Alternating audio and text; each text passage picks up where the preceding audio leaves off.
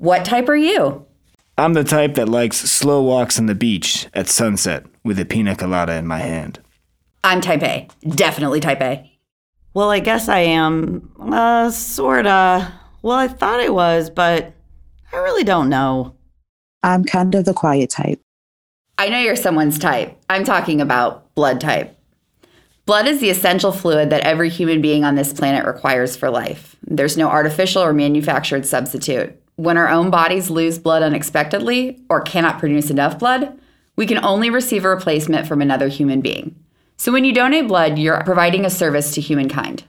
Did you know that 1 pint of donated blood can save up to 3 lives? Yeah, how does that even happen? Well, blood is made up of 3 major components: red blood cells, plasma, and platelets.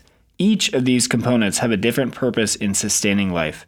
When you donate a pint of blood, it can be separated into these 3 components, and a single component can be transfused into someone to meet their specific need.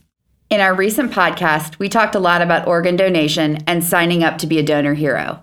Well, you can be a donor hero today and still go out to dinner tonight. It only takes 15 minutes of your time, but will offer a lifetime to someone in need. Think about that. 15 minutes to save a life. So donate blood and donate life.